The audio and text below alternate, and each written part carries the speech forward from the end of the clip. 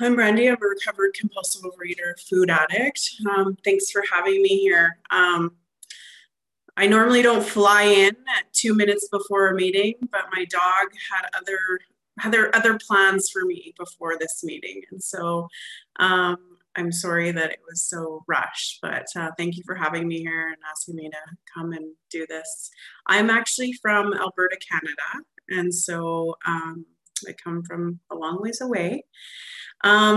I've been in the rooms since I was 16 years old, so about 27 years now.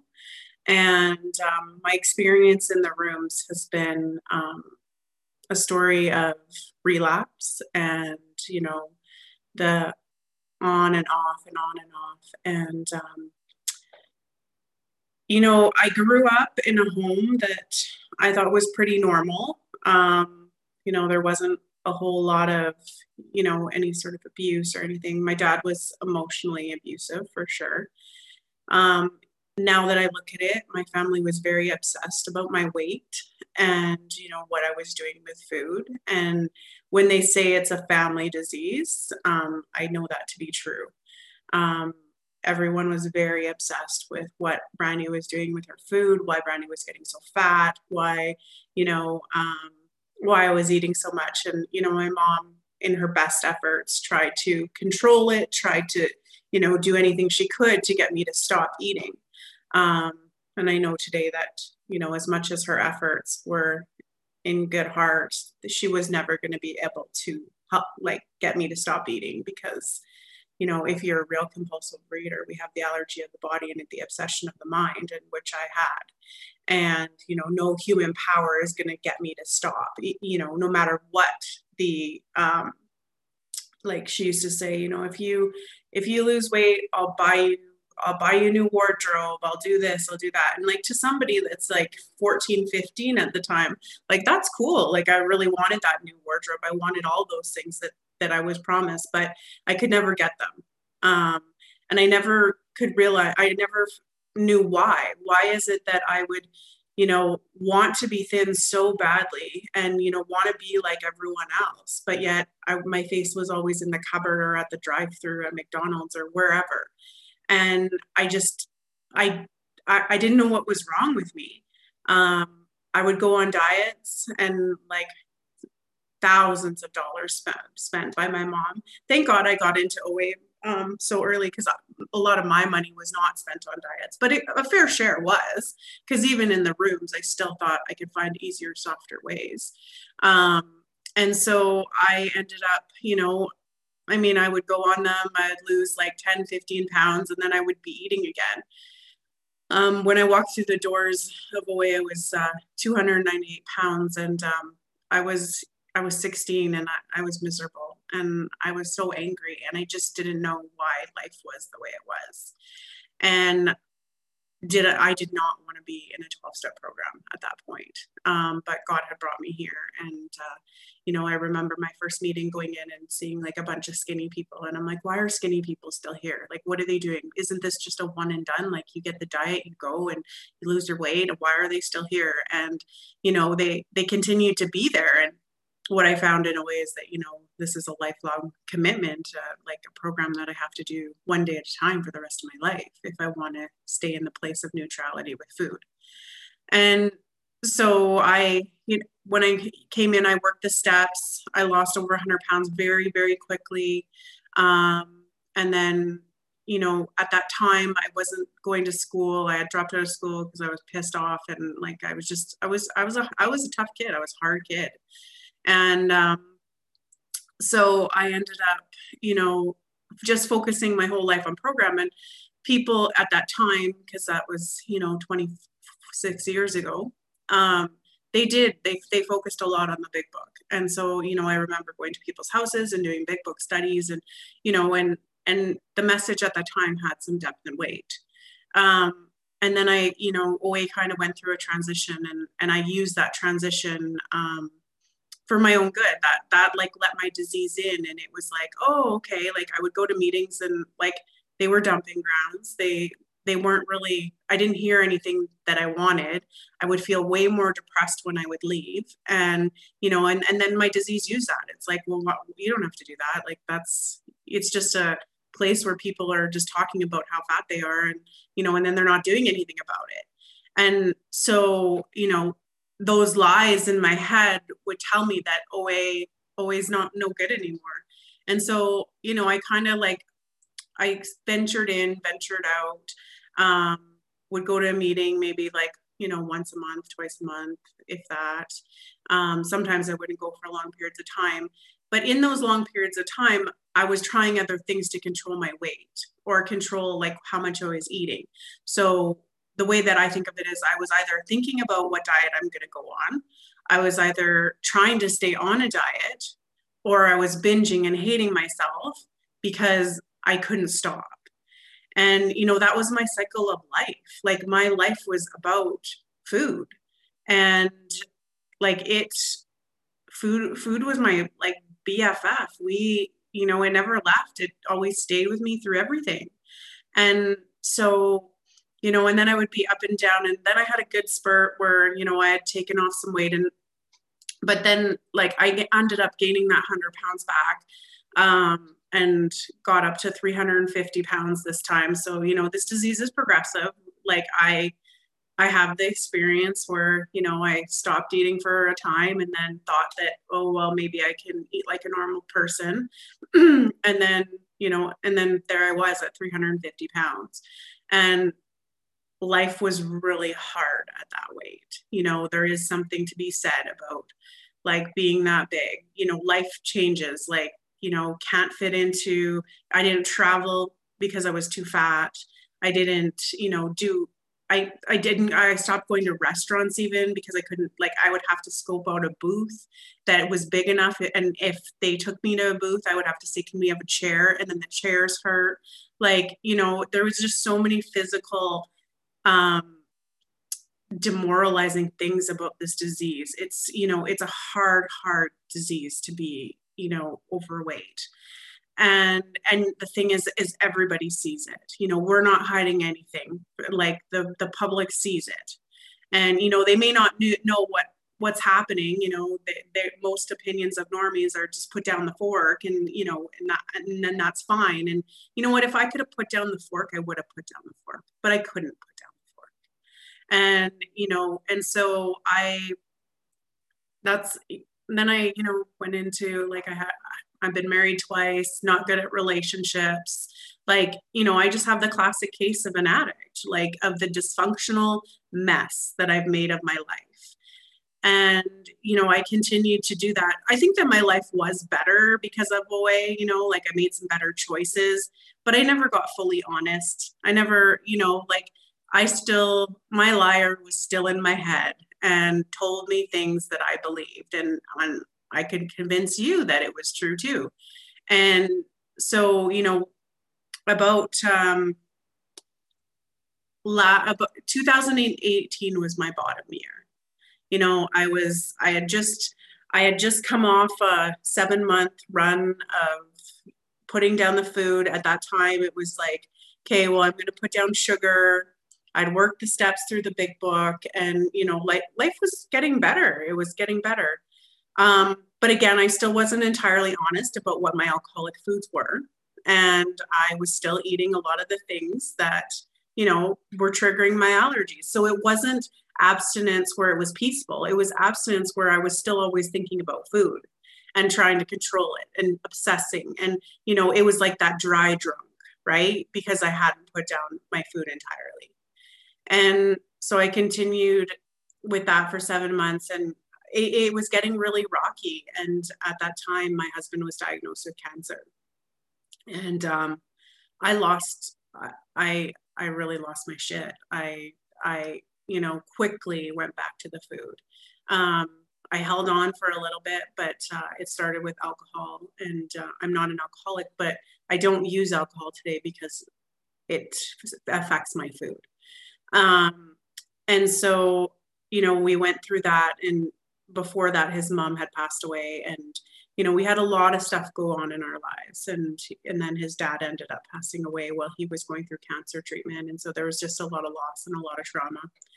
And then my mom, who was my best friend, was diagnosed in the same year with pancreatic cancer and died in that year. And that devastated me. I was eating like unbelievable amounts. I had put on 40 pounds in, you know, a matter of, I think it was 2 or 3 months. Um, my mom was so sick and she was dying, and all she, you know, kept saying to me is like, Brandy, you're not going to continue to do this, are you?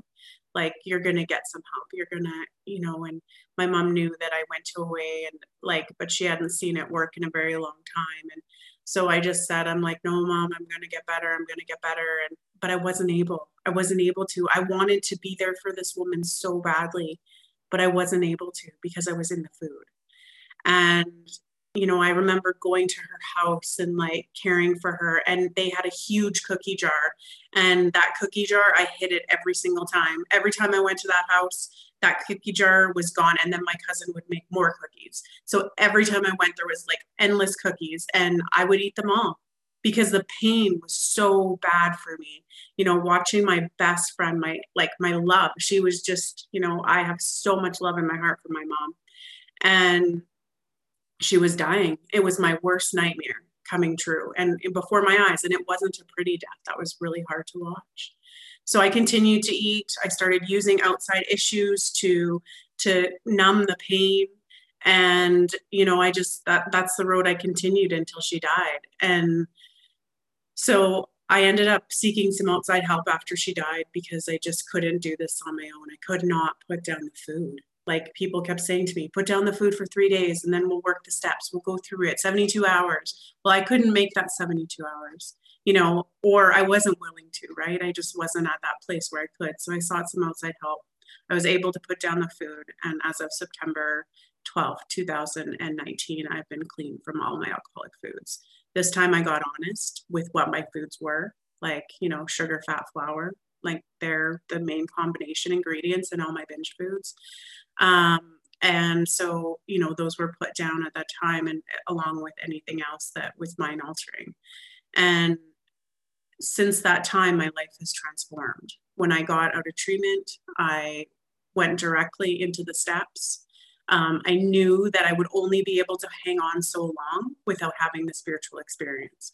I knew enough in like being around these rooms. I saw people who got this. They, you know, they were in healthy body weights. They weren't obsessed with food anymore, and their lives were pretty great. And I could never imagine that. I could never imagine a life being great without the food.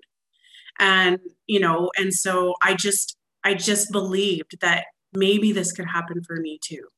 And, you know, seeing it in other people, the people that went before me doing this, you know, I just believed, like in step 3 where it says made a decision, like all I made that decision was just to continue to work the steps. And maybe God had me too. You know, maybe I wasn't unique like my disease always told me I was. You know, why can't I get it and everyone else can? Well, that's bullshit. Anybody can get this. It's just that we have to be in a place of desperate and willing to go to any lengths. Like, I had to be willing, I had to be open, and I had to be honest. And, you know, those were things that were very foreign to me. And, but this time it was like, I was dying. This disease was killing me and I couldn't do it anymore. I couldn't imagine another day in the food. And I couldn't imagine, you know, doing the program. So it says in the big book, you know, that we have but 2 alternatives. We go on to the bitter end like we were, which was really shitty, or we accept spiritual help. And, you know, today I accept spiritual health or help. And, you know, life has changed. My life is not the way it was a year and 3 months ago. I am neutral with food 100%. Food is not an issue for me as long as I keep in fit spiritual condition. Part of the other reason why I was late is I was doing my meditation and I set it for 5 hours instead of 5 minutes. And I'm like, oh shit. So, you know, but those are the things I have to do today. I have to make sure I connect with my higher power every morning. You know, like, God, what would you have me be? How can I be helpful? How can I serve today? somebody texted me, I think last night at 7 o'clock or 8 o'clock, asking me if I would do this meeting. If I don't have any other service commitments or if I have nothing going on, I have to do service today. It's not an option. God wants me to be helpful to him and his kids. And that means showing up differently today. I never showed up before. I always tried to duck out. I never answered my phone. When I saw it was OA people, I'm like, I don't want to talk. I don't want to talk program. I don't want to do that. Today I answer my phone because that's what God would have me be today. And, it's no longer the Brandy show, because the Brandy show gets me back in my disease, right? Like that is how it works. I also know today that I have a voice in my head that's a liar, and it's going to tell me lies to get me back to the food.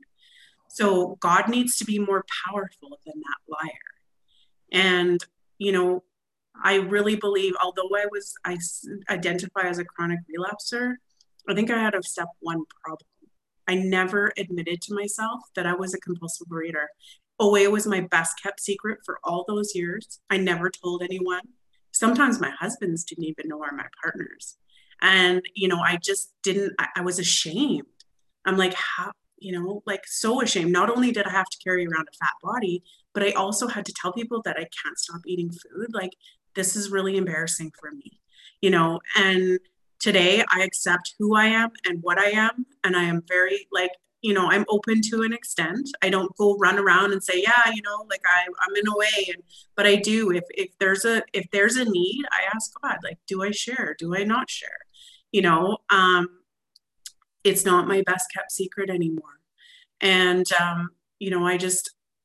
I also used to like really balk at this whole God idea, like take your God idea, like that's not going to work. And that was my attitude, is like, I challenged everything that people said to me. Like I wanted like science to prove it and tell me how that's going to work. And you know what?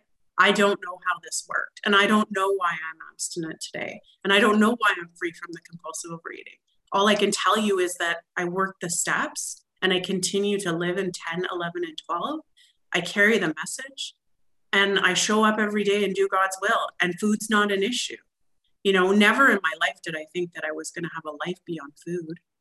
And, I'm down 122 pounds from my top weight, which is, it's just such a gift, right? Like the weight is the gift. And, but it's not like when I look at the fact that of what my life looks like today, the relationships I have in my life, like that far outweighs the weight, far outweighs it. The fact that it is kind of cool to be able to go into a normal store and buy clothes, like that's cool. And just the freedom that not carrying around so much weight brings, right? Like, on New Year's, I could go skating with my family.